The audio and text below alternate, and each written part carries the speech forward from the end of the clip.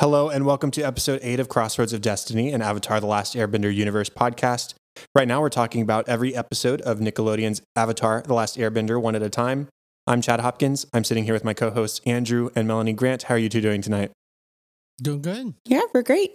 Excellent. So a couple exciting things have sort of happened in our lives since we last recorded, namely being that we're we're further exercising our geekdom and nerdiness by starting our first Dungeons & Dragons campaign. Yeah, we are. It's really fun. It's been a long time coming, let's be honest. Yeah. So we've had our first session. We're doing the starter kit set, The Lost Mines of Phandelver, and I am DMing, which is a lot of fun and a lot of work, but I'm having a lot of fun with it. And we're doing our second session this weekend with our other friends, Seth and Olivia. So I just thought I'd share with that because, I mean, what's more geeky than jumping into Dungeons & Dragons? New achievement unlocked. Yeah. While also exercising our enjoyment of a great TV show and being really nerdy about that too. So I actually told a student today at school that there's nothing wrong with being geeky because being geeky just means that you're passionate about things. There you go. Yep. Yeah. Truth. Love Yeah. it. Is there anything else we wanted to mention before we just sort of jump into things? We're doing pretty good. Yeah, no, solid. It's been a little while since we recorded. It has been. Babies are doing great. Yeah. We got a 4-pounder so far. Yeah. Still got 9 weeks to go. Yeah, the thing that's developed with James recently Mhm. is that he's starting to have like conversations with me, it feels Mhm. like. Yep. But it's not words yet. No Nope. words. And No so real words. we're Lots of noises and sounds. He sure does think he's telling you a whole lot, though. Yeah, He's it's only been convinced. the last couple times I've been around him where it's been like, he's really talking to me now, Mhm. which is great. And he wants responses back, which is hysterical.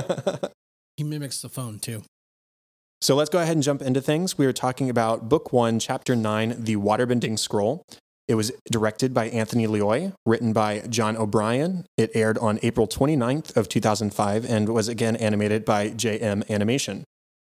Following the revelation of the last episode that Aang has mere months to master all 4 elements before the arrival of Sozin's comet and the subsequent victory of the Fire Nation, the timeline for Aang to begin waterbending has vastly sped up. While perusing a market for supplies, Aang, Katara, and Sokka come across a band of merchants who have an interesting item in their collection, a waterbending scroll that teaches various forms that would be incredibly useful to both Aang and Katara. However, the band of merchants aren't merchants at all, but pirates. The trio has to deal with not only the pirates, but also Zuko as he throws himself into the mix. And now that I've read that summary, I've got to say, I feel like I'm DMing again. Like, Yeah. let me set the scene. Yeah, exactly. No, absolutely. You're really good for that position, I think. Thank you. Okay, so fun things to talk about. Fun little story beats, fun little moments. What stands out to you about this one, Melanie? Sokka is always just a little bit of comic relief that we have. Mm-hmm. He gets like grunge work with having just to take care of Appa. He's like, so I had to do all the hard work while you guys just like play with water. It's like, yeah. I'm like, okay. Okay, Yeah, that's yeah. fine. He takes it with grace. He does. It's funny you mentioned that he's funny too, and we'll get into more of this later, but since you mentioned that, we also get to see him being pretty serious in this episode too, Mhm. and pretty scorning of Katara, which we'll talk about because of what she does in this episode. Big Brother came out for sure. Mm-hmm. And what else? Iroh, of course. Oh my gosh, Iroh's the best. Couple little zingers in there. Couple zingers, couple really funny faces. Also laying it on Katara. That's true. That one, I lost it a little bit. Yeah, but it kind we'll of is your fault. I lost it a little bit when he said that. I was just like, I didn't catch it the first time, but No, and what you said, his faces, he does like, it's a lot more animated. It's dumb to say in an animated show, but his faces are not what his serious one is normally. Yeah, there's 2 really great faces that he makes in this one specifically. monkey. There's the monkey when he's on the pirate ship and he's imitating the face of the little a monkey statuette that he wants to put in the galley. And then the second one is at the end when he finds his lotus tower. He says, "This is in my sleeve the whole time." Wide grin. big, cheeky grin. I love it. Yeah. Squinty best. eyes. It's great. I love that we had the return of one of the most important characters of the series, the Cabbage Man. Oh yeah, Cabbage Man. Absolutely. Oh, I was like, Momo's been here. I don't he's been here. Why is it a comeback? the absolute comedy of that moment where he shows up, where the trio is being chased by pirates. Katara runs past, knocks a couple down. He catches him, no worries. Sokka runs past, knocks a couple more. Oh no, I got those too. Aang deftly escapes and just dives through. And you got to think he breathes a sigh of relief. Oh, it was those three again. We survived it this time. Only for Aang to turn around and just whip that cart at the chasing pirates. Oh, that is so funny. Aang has no manners whatsoever. The cabbage man. Love it. Well, any other small things to mention before we just sort of jump in? I don't think so. I feel like it was a pretty fun episode. So if we just like pick our like fun moments out, it'll especially coming from an episode where we got like a big story arc from. So, and that's a great transition because at the start of this episode, Aang is absolutely panicked. He's breathing heavy. He's pacing on the back of Appa. He has no idea what he's going to do because, like I said in the summary, he has months before Sozin's comet shows up and it's all over. And he knows how to airbend. And that is it. Sokka's like, it only took you 112 years to learn airbending. And you've almost mastered that. You're such a jerk. So you should be ready in the next few months. Yeah, and Katara does offer to help, which is, it's a start. But the extent of her waterbending we've seen so far is just dumping snow on Sokka and freezing enemies accidentally behind her. Right. So she doesn't have a lot of experience. She's not going to be a great teacher. Aang says they're months away from the Northern Water Tribe. And I think that's something that we've maybe underestimated up to this point. Just the travel. Because it's literally North Pole, South Pole. So, I mean, it's quite a journey that they're going on. And of course, his detours in the first few episodes haven't helped. Right. But they've got a long journey. But despite the fact that she's not super trained, she's not an expert, she does offer to help. And we see that maybe Aang could pull this off is sort of my takeaway because she's not like the greatest teacher, but he picks up on what she's putting down and then surpasses her ability within minutes. And to some degree more so, like is more proficient at it than she is. Yeah. Yeah. And so I that's what I wrote in my notes, like seeing how quickly he just picks up that much and how quickly he's able to create a huge wave. And even later in the episode, when they're being pursued on the ships, he's able to send a wave over the deck. Maybe he's going to be able to do it. Roku did say in the last episode, oh, you've done it before, Aang. And so maybe it's going to work out. You never know. What do you think, Melanie? Well, yeah, that's the first thought that I had whenever they were practicing and she was trying to teach him some of these moves. I thought the same thing after. She's like, don't be disappointed in yourself. And the next thing you know, he was just like actually doing everything that she said. So yeah, I thought the same thing and gave me a little bit of hope for him because it's a daunting task to have to figure out 3 new skills in 6 months. I would be terrified. Right. And not even just figure them out. He has to master them. Be like pretty proficient in it. So he's taking down the Fire Lord. That's no small enemy. No, absolutely not. On a day where he's going to be juiced. So yes, it's not going to be accurate. Easy. So seeing how quickly Aang is able to pick it up certainly frustrates Katara. And I understand that being in a career, not necessarily the teaching part of it, but as a musician and being a performer, I relate somewhat to the notion that, man, that person is just naturally better than me and that really sucks. Yeah, there was a kid in high school. I played saxophone in middle school and high school. And you anyway. You married me anyway. You're such a jerk. Oh, yeah. He picked up the saxophone, had never played it before a day in his life whenever we had to do tryouts in 6th grade. And apparently he was just like this musical genius that just immediately picked it up. Didn't have to be in like beginner band classes or anything. He immediately went up to like the top band because he was just so naturally gifted. And I remember being really, really frustrated about something like that. Right. And so, I mean, I get it. Yeah, we've all I get it. We've all probably been there. Come across that one person who's just like, oh, this? But you're like, what? No. You need to leave. You need to. I've been working it out for weeks. I've been working it out for months. I will lose my mind. Right. So she does explode at Aang that one time, which is really heartbreaking because he's 12. I mean, she's 13, 14. It's not a huge age difference. It's not like she's an adult talking down to a kid like this, but still, that hurts, especially considering that they're friends. And even beyond that, they talked about in the 3rd episode at the Airbending Temple, we're family. We're your family now. And to have somebody of your family yell at you like that for you just being good at something, for you doing what you are destined to do, I feel for Aang. Well, yeah, he was bummed, and his little face, and she realized it fairly quickly she too. did.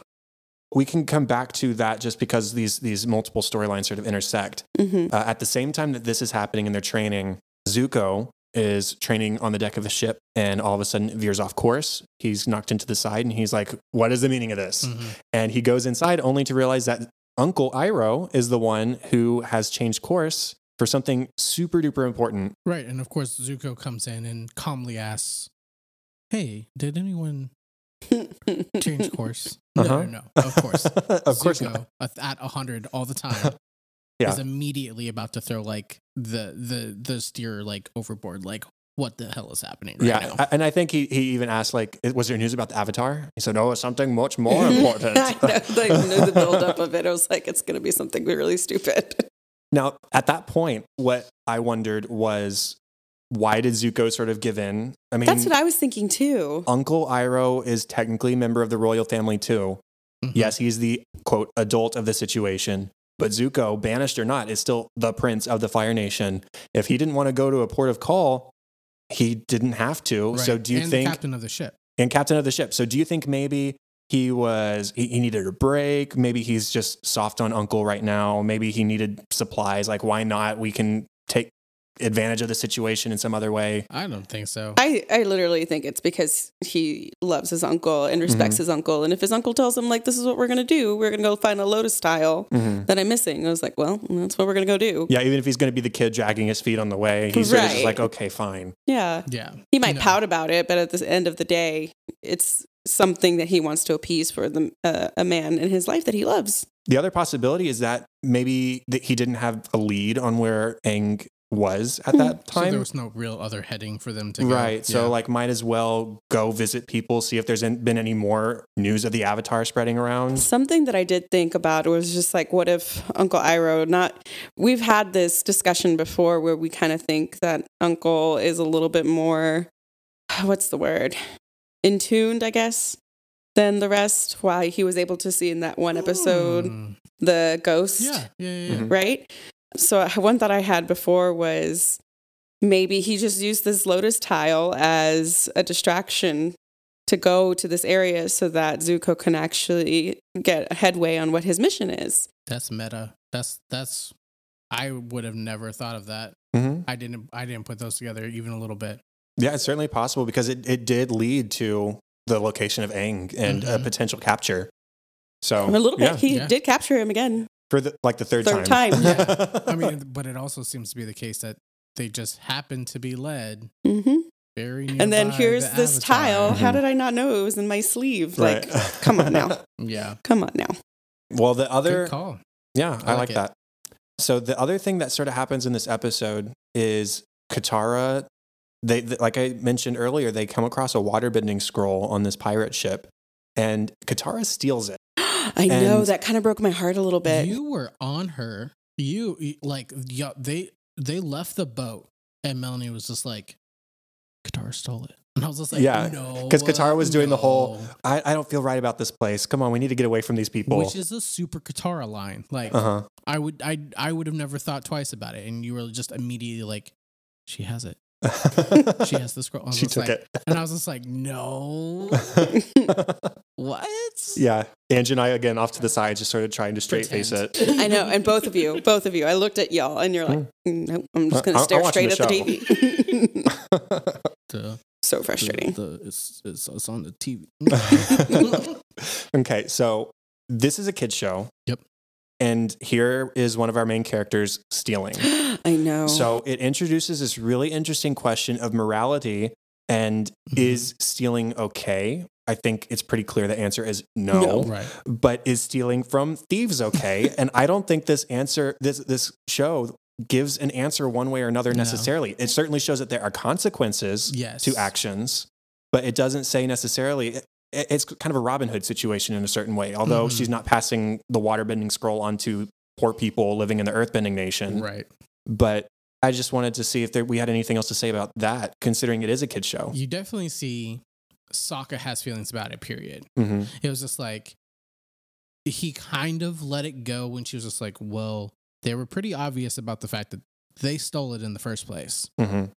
especially since he said it was free from a water high risk trading, right? And high risk trading and all this other stuff that the pirates use to rationalize why they have it. And then Katara rationalizes it by, well, it doesn't even belong to them; it belongs to waterbenders and people of water tribes. And so even though they weren't the originators of the scroll, it's at least closer to home. And I think I agree most with Sokka on this, because he's just like, meh, like he doesn't like that phrasing or ideology, but he's just like, that's fine, I'll let it pass. But at the same time, he brings up the next point. It's just like, yeah, but you also did it without any of us knowing, and threatened, essentially compromised our lives because we were attacked because of something you did. Right. You compromised our safety. And I think it's important that Sokka doesn't give up on that part. And you actually, that's what we were alluding to earlier, is that Big Brother does come out a little bit in the sense of, what were you thinking? Like, you, at the very least, should have let us know what was going on, so we weren't just like being attacked. Right. Or we would have been like, oh yeah, let's get as far away from this place as quickly as possible from the get-go. But that wasn't the case.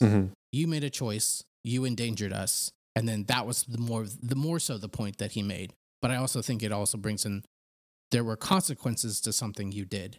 Even if you think it's morally, I'll say acceptable, not morally right, but morally acceptable, you've still done something that brought harm. So you have to live with that. I was just going to say, it just shows, I think it was one of the examples of, since we're talking about a kid's show too, is a lesson that two wrongs obviously do not make a right. There, and what you said earlier, for sure, that there was obvious consequences of what happened. They were found out by the Fire Nation. They were captured by pirates. There was a fight ensued, like all because of the decision she made without even consulting with anybody. It was just like a knee-jerk reaction. And I think what makes it worse is that it wasn't motivated more so. If you wanted to rationalize it a little bit, it was like, well, this is a water tribe, call it heirloom. This is something that belongs to something that is very important to her. So she wanted to get it back for that reason. And I don't think that was the case. No, it was a very selfish, unfortunate reason, is that she wanted to be better. She was entranced by the different moves and the different techniques, and she wanted that. And it didn't matter what happened in order for her to get it. All that mattered to her in that moment is that she acquired it. She could advance herself, yeah. Yeah, that was going to be my next point as well, was that even though she says it was to do the right thing, these guys stole it in the first place, blah, blah, blah. It's got the same symbol as the necklace that my mother gave me. Like, it's all those things, but it's not. It's about, I'm selfish, Aang is better than me, maybe I get it the first try, which she does try and get, and I can momentarily at least be better than Aang at waterbending again. And that goes south. I think we already talked about sort of like what happens with her. Did you have something to say, Andrew? Yeah, just because I'm not done, because Katara was a lot this episode. But I think it would have been even better if she had taken the stance of like, y'all think we got time to mess around?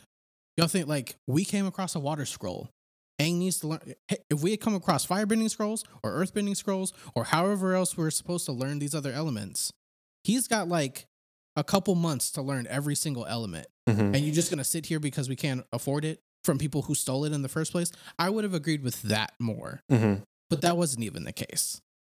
It was just like, remember End of World? We're training the only person who can save us.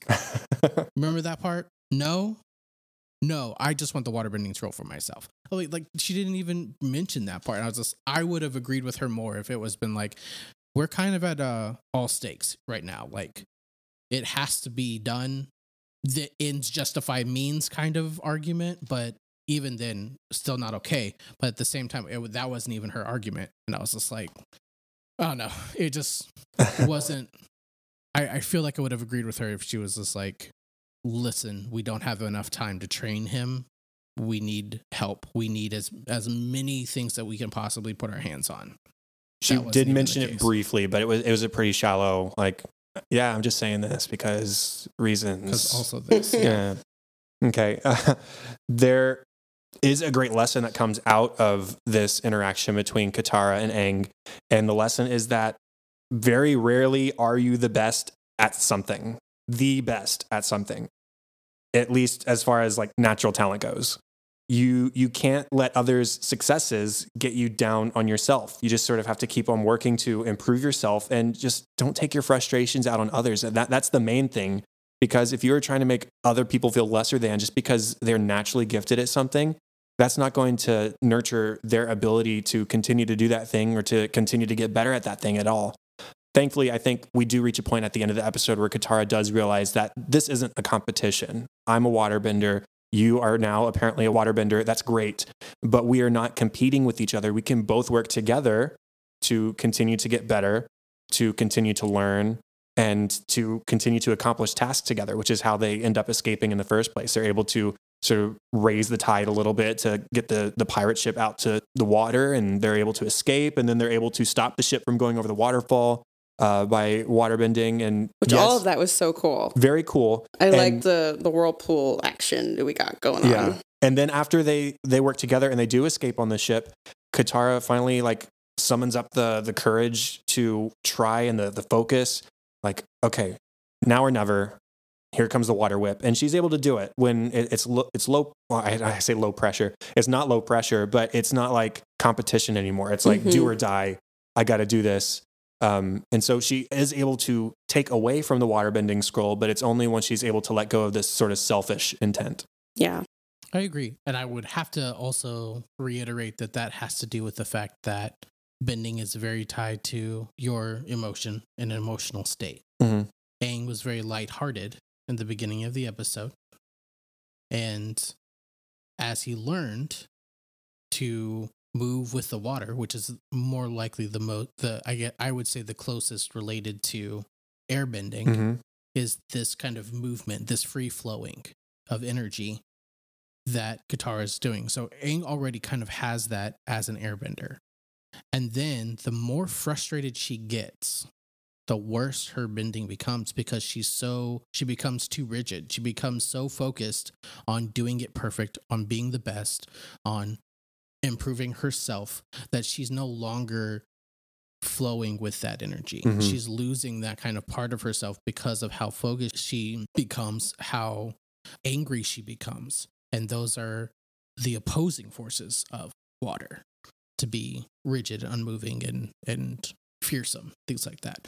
So I just found it like very telling that the more she fought her own natural state of just doing things, the worse she got. And then when she was finally able to push that aside and just do what she felt was right, then she was able to accomplish what she needed to do.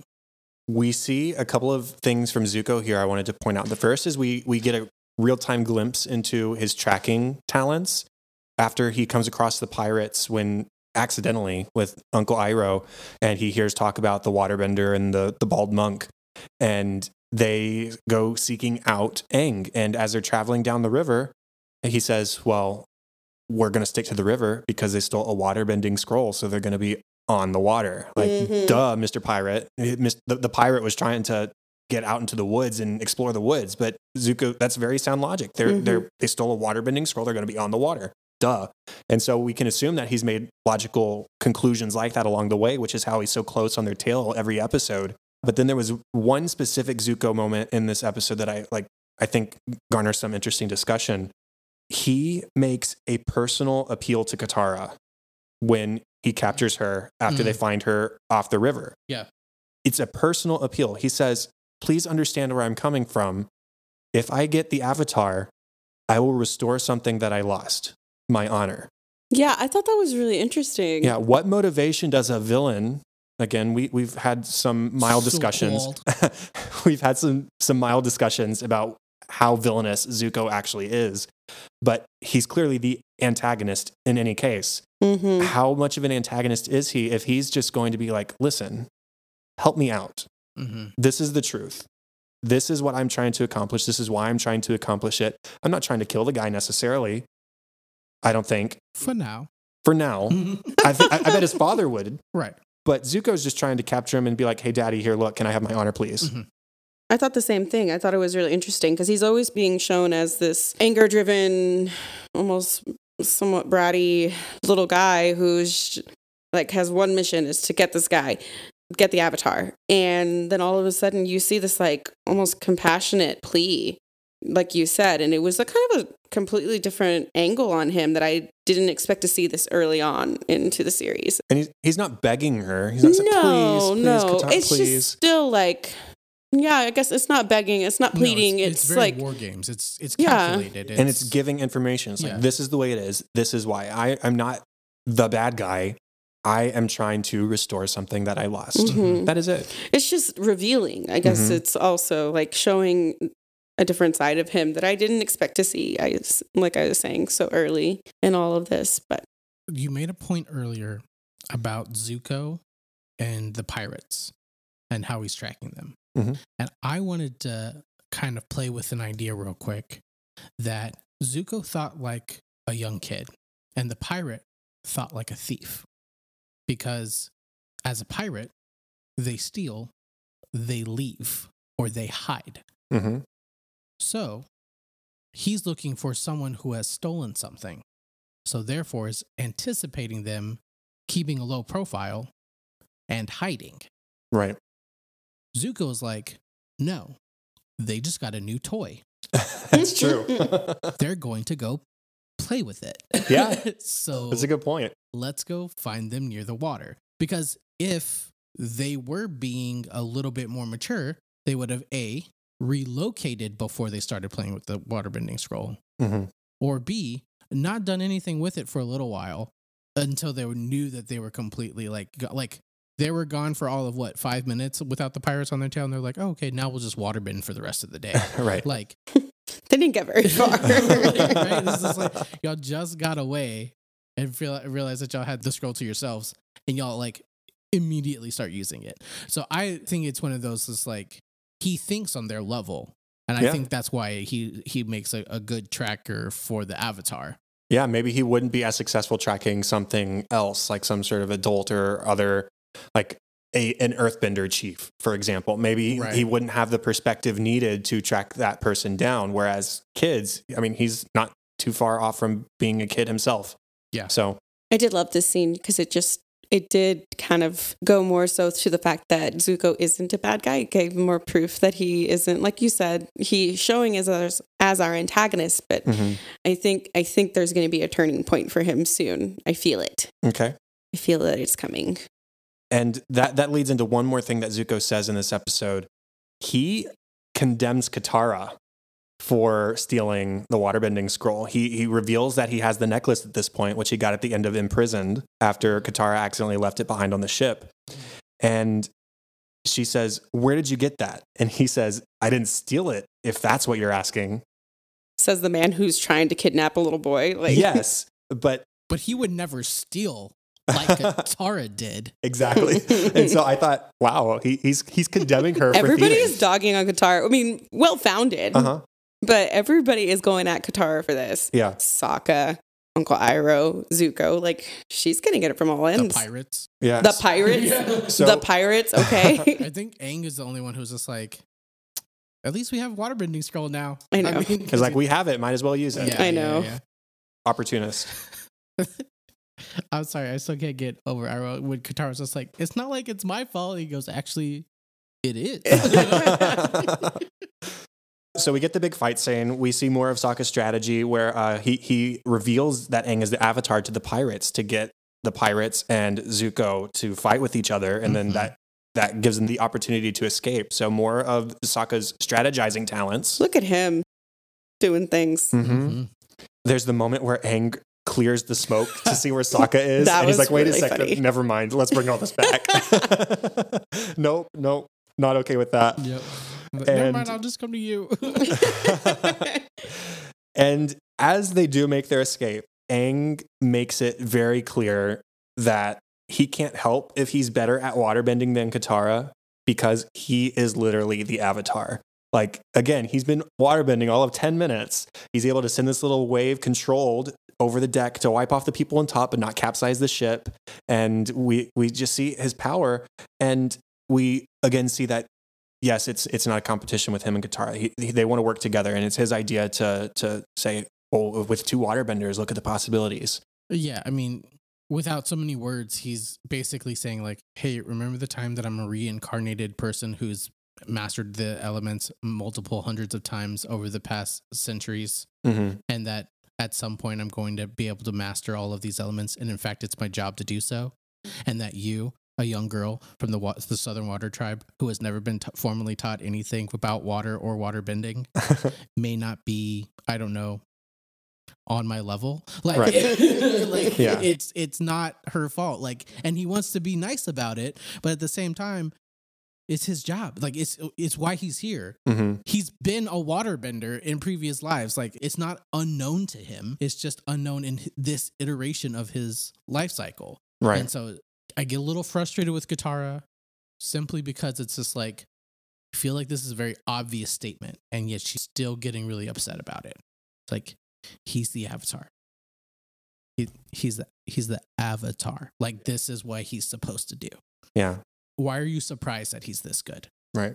But they're kids, and kids will be kids, and I would be jealous. absolutely. I like I said, I get it, but you have a point too. I mean, she has to think of the bigger picture here. And she does, I think, by the end of it. The last thing, I don't even have like anything major to talk about anymore, but I did want to, I laughed at the moment when, as Aang and Katara and Sokka are escaping on the ship, Uncle Iroh stops Zuko and the head pirate fighting each other. And he says, "Are you so busy fighting you cannot see your own ship has set sail?" And Zuko's like, "This is no time for your proverbs, Uncle." He's like, maybe that should be a proverb. Yeah, no. Now, interesting question discussion. If this was a proverb, let's theorize, what would this proverb mean? Oh my gosh. Any thoughts? I mean, it's you're distracting yourself. Uh-huh. You're fighting over something that you're losing what you already have. You're losing the big picture. Yeah, Yeah. 100%. Okay. Yeah, that works for me. Also, want to point out that Iroh hasn't really been fighting. No, he just stood there. He just chills to the And side. Again. as the captain and Zuko are dueling, Mhm. it literally takes him like 13 seconds. He like disarms the captain and then like grabs Zuko's ponytail and like separates them. Right. And it's just like, both of your ships are being stolen. Like, Pay attention. Yeah, like, hey, focus. And I was just like, it just like literally shows Iroh doesn't do anything until he shuts something down. Mhm. And I'm just like, God, this guy, like, he's chilling there. He's like, not a threat, not doing anything. And he's just like, oh, now it's time to activate. Okay, let me shut this down real quick. Every single time Iroh steps in, he's just like, within 13 seconds, oh, game over. Like, shuts it down.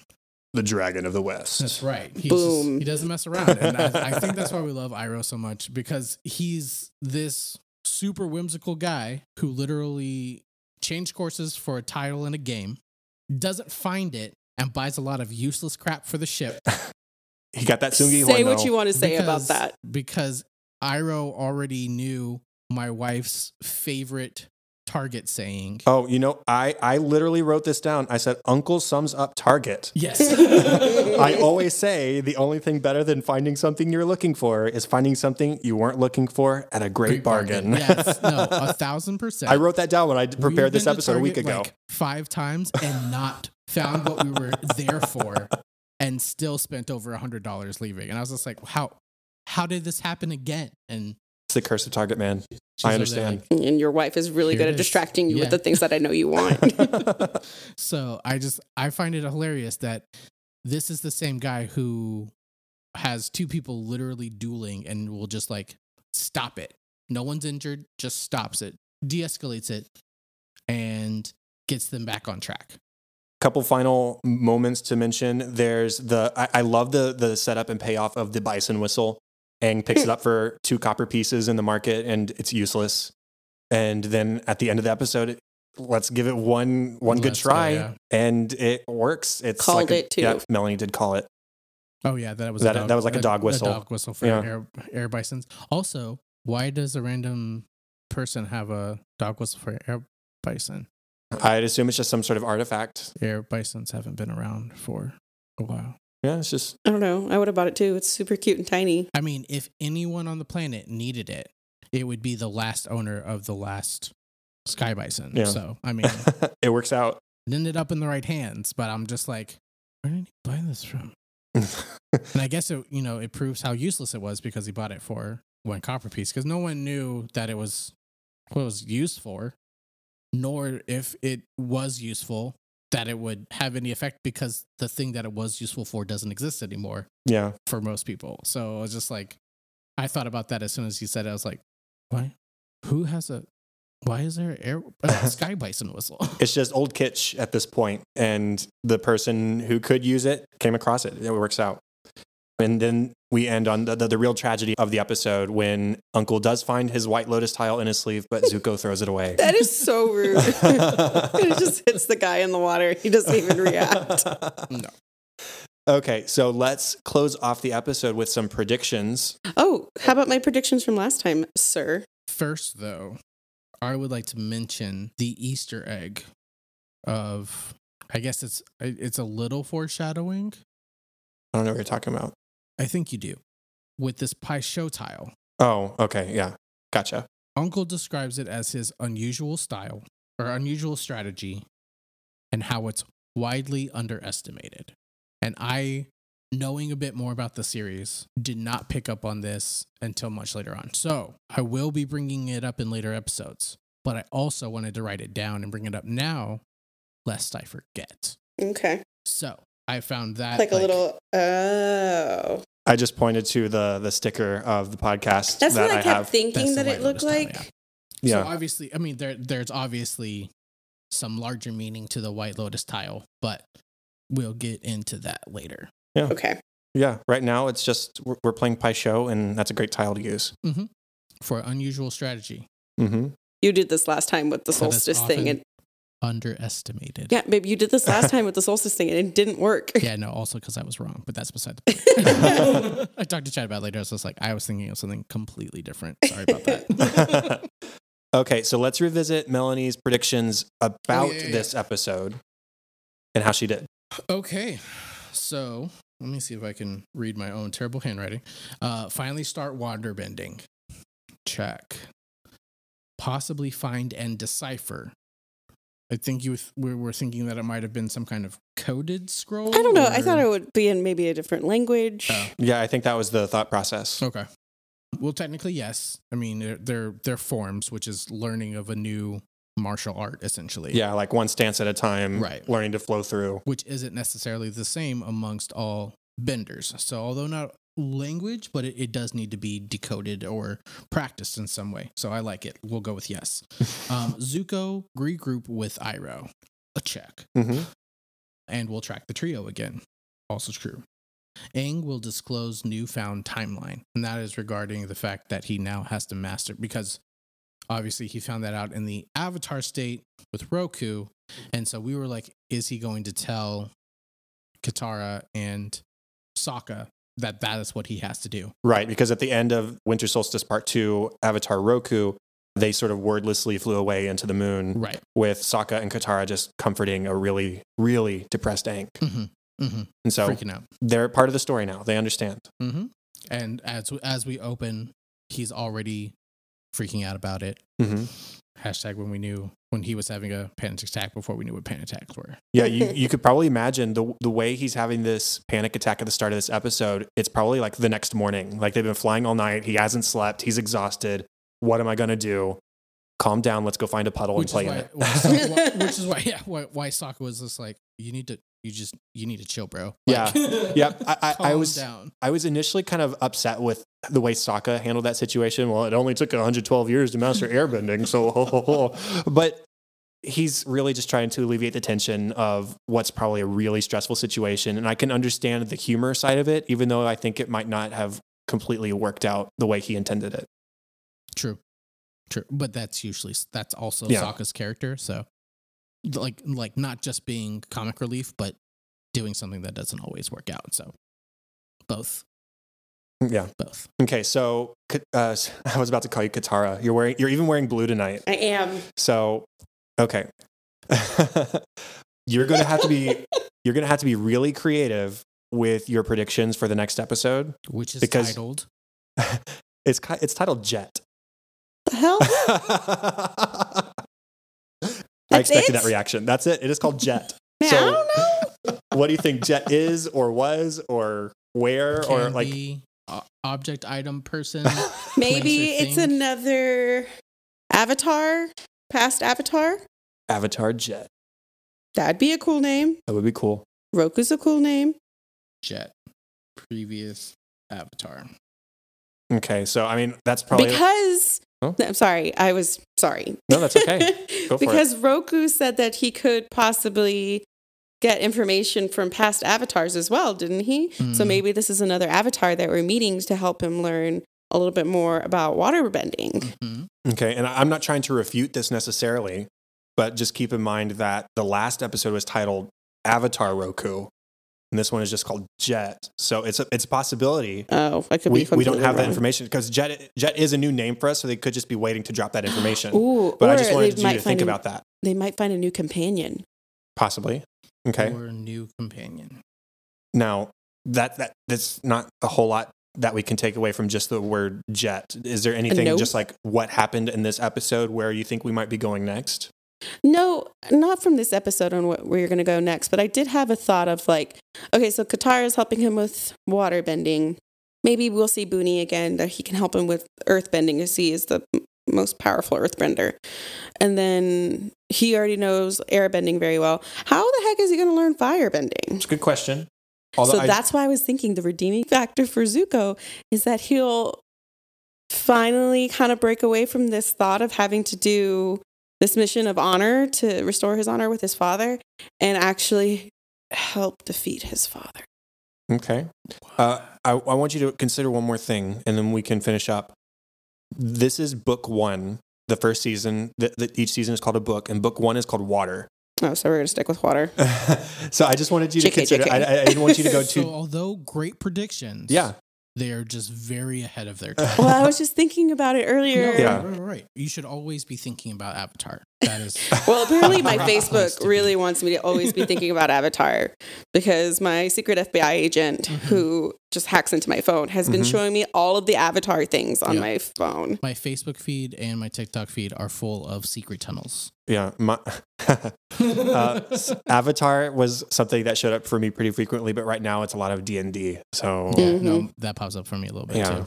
Yeah, and it's really hard, guys. I've been very good. I have I not know. clicked on any of I it, know. even on my Excellent. Try not BuzzFeed to- things. I try not to listen to it near you as well because there's a couple of like TikTokers who are just like, this is what would happen if this and this and this. And so they're like bringing up a whole bunch of characters and they're even doing some stuff with Legend of Korra. And so I'm just like, should I know this or do I not know this yet? Or... No, I'm going to watch it anyway. Oh my God. Yeah, that might be something I want to mention just real quick. So eventually, this podcast is going to take us to Legend of Korra, which is the sequel series. And did want to say that Andrew and I have both seen season 1. I am very soon going to be watching the rest. I know you're thinking, how are you guys starting an Avatar podcast, but you haven't watched all of it? I know. It's on my Here next we to are, watch list. yeah. But Andrew is actually going to hold off, I think. And so when we get to Legend of Korra, Begrudgingly. yeah, when we get to Legend of Korra, Melanie and Andrew will both be Welcome. the newbies. I will be caught up at that point, obviously. But anyways, the reason I bring this up is our friend Seth actually just finished watching Legend of Korra. He texted me about it today. So Nice. that's fun, Wow, Seth has more Avatar knowledge than we do now. apparently. but It's not right. very soon I will be caught up, and I have all the comics and stuff that I'm going to be reading as well. So Sorry, I got really excited. yeah, the comics are going to be great. I have these big like library editions that combine all the volumes together because each Ooh. storyline comes in three sets. It was like Yeah, part yeah. 1, 2, 3, and then they combine them in one They library did that volume. with the Walking Dead series. Mhm. My brother was all about the comics whenever they first came out. So With that is the end of the 8th episode of Crossroads of Destiny. Contact for the show everywhere. We are XRoadsPod on Facebook, on Twitter, on email at gmail.com, XRoadsPod. Go over to Apple Podcasts. It's been a few weeks since we last got a review. We would love to see some more of those pop up on Apple Podcasts. Reviews and ratings are a great way to help spread the show and help us to get a wider audience. And you can also leave us a voicemail. Oh, goodness. Surprise. We have a voicemail. Let's pop this in real quick. Okay, so this is a voicemail, and I have heard it, but obviously Andrew and Melanie haven't. Hi, hopefully this is a Crossroads of Destiny podcast. I had a question. My name is P. Sam, out of Oklahoma City. Wondering what you think it would take for Avatar: The Last Airbender to be on the status of a Harry Potter or a Star Wars, meaning an amusement park or a place that you could visit that's centered around them. What would it take? Would it take a feature-length film that is received and international? Thank you. Okay, so I'm going to apologize. I can't really fully understand what your name is, but Google does say in its transcript that your name is Sam from Oklahoma City. So please correct us. Send us like a tweet or something with clarification so we can properly thank you with your proper name. But in any case, this is a really interesting question that I've thought a little bit about. So I'd like to hear your sort of just spur of the moment thoughts before I give my thoughts. I think it's a possibility for sure. Isn't there like a Nickelodeon something theme park once upon a time in California? There is a Nickelodeon studio, and I Maybe think that's what I'm thinking. they have ties with Universal, or at least they have in the past. Yeah. So I don't think it's out of the reach to be on the level of Harry Potter, though. Or Star Wars. Or Star Wars. Did he say Star Wars? Yeah, I'm so he said sorry. both. And honestly, there would be some discussion on if those are even on the same level, mainly because absolutely. Well, I'm talking in terms of Star Wars has been around for so long that you have a vast population of people who are like our father's ages who grew up with Star Wars, and then you have people our age who also grew up with Star Wars, and then people who are growing up right now with Star Wars.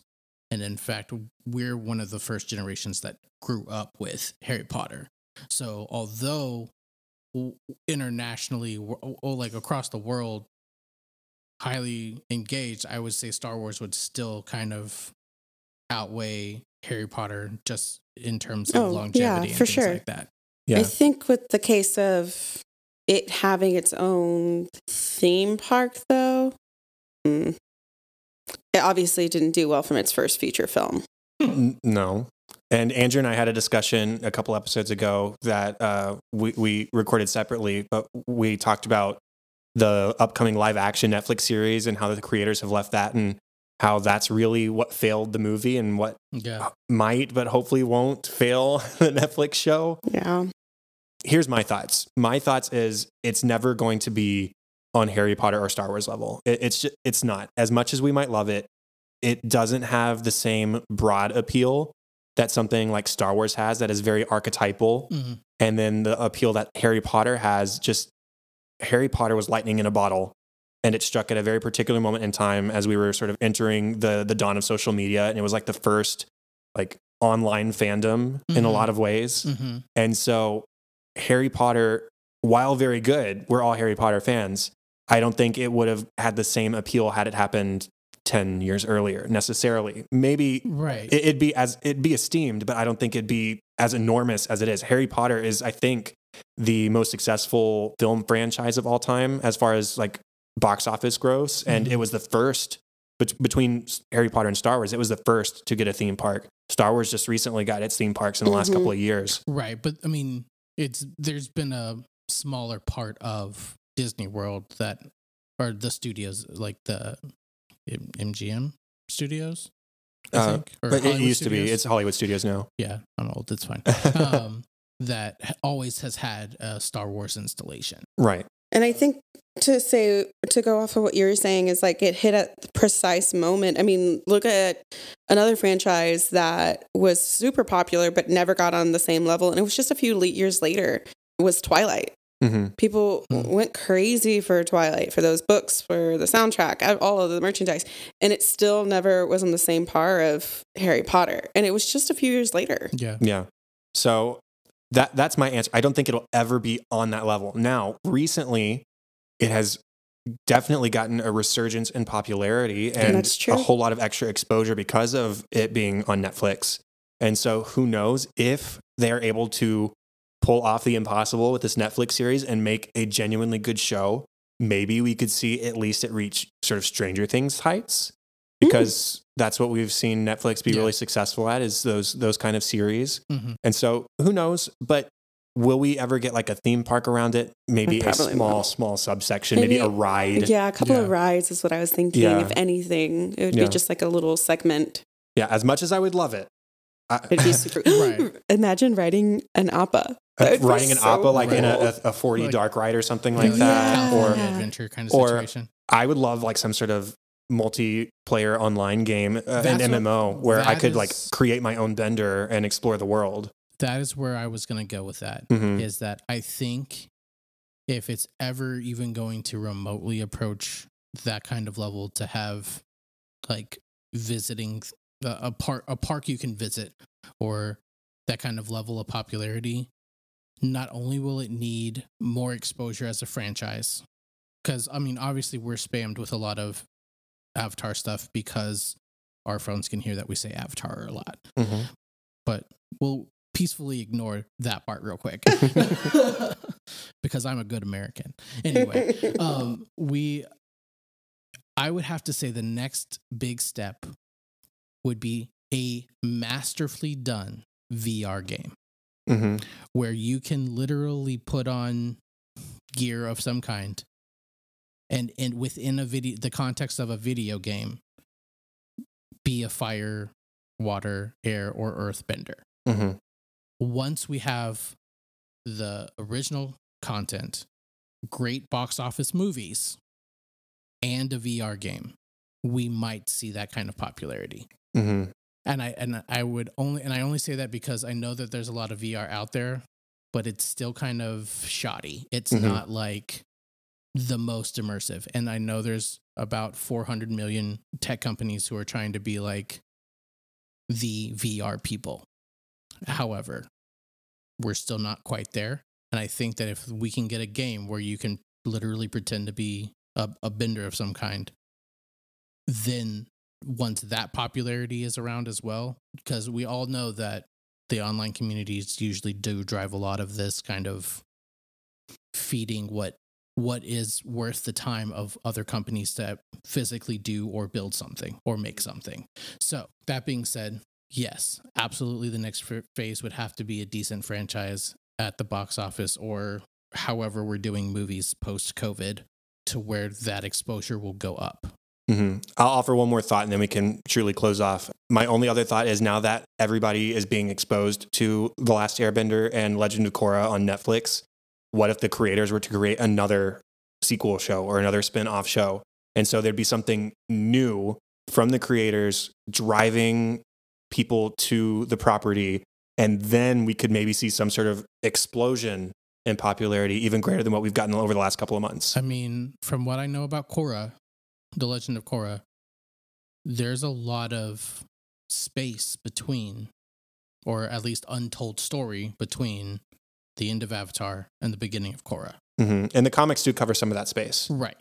But in terms of I'll say like new content for like Netflix to use, that still it's fairly untapped. So you have like a middle ground there, as well as you have previous avatars that we could go to, because I'm sure there's quite a few. I know we get some episodes of where we see a lot of Roku and things like that, but I'm sure there's quite a few people out there who would want to see Kyoshi and what her avatar story is and things like that. I mean, I feel like it's really untapped in terms of how far back of the avatars you want to go, or how far forward. Right. Like, I mean, it's a cycle for a reason. So I feel like they really set something up to where they can tell a lot of great stories with the basis that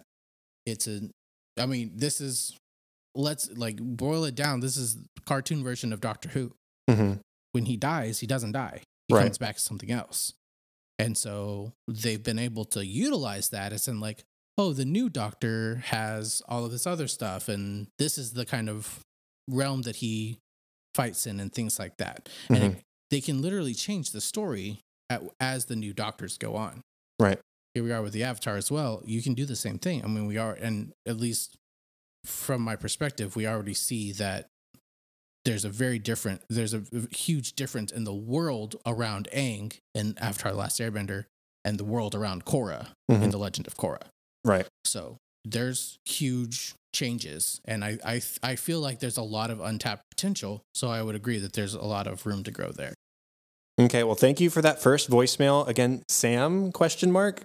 So let us know somewhere on social media or email or wherever so we can properly thank you with your name, because I don't think it's Sam. That's just what Google tells us. So if you would like to leave a voicemail like Sam and to give us more like 15-minute discussions at the end of our episode in the future, you can call 3145-YIP-YIP. That is 314-594-7947. If you keep it under a minute, that way we can go even longer. Apparently. All he wanted to know was that there was going to be rides, y'all. No, that's great. That's okay. I love it. I love it. There has to be a lot of things that happen before Then we need to make Yeah. a separate show. Okay. Well, Melanie, where can people find you online? It's Melanie Amanda 44, and that would be on Instagram. Okay. And Andrew, LOL social media, but he's watching the Twitter account. Yeah. The best place to find me is at Chadadada on Twitter, CHADADADA. My other podcast is the Cinescope Podcast, where we talk about the movies we love and why we love them, on Twitter at Cinescope Pod, website thecinescopepodcast.com. And then the other podcast, which covered another TV show, An American Workplace, that's at Workplace Pod, workplacepodcast.com. And show notes and all contact information for this show can be found at xroadspod.com. That is it. Thank you, everybody. We'll talk to you next time in episode 9 when we talk about Book 1, Chapter 10, Jet. So excited.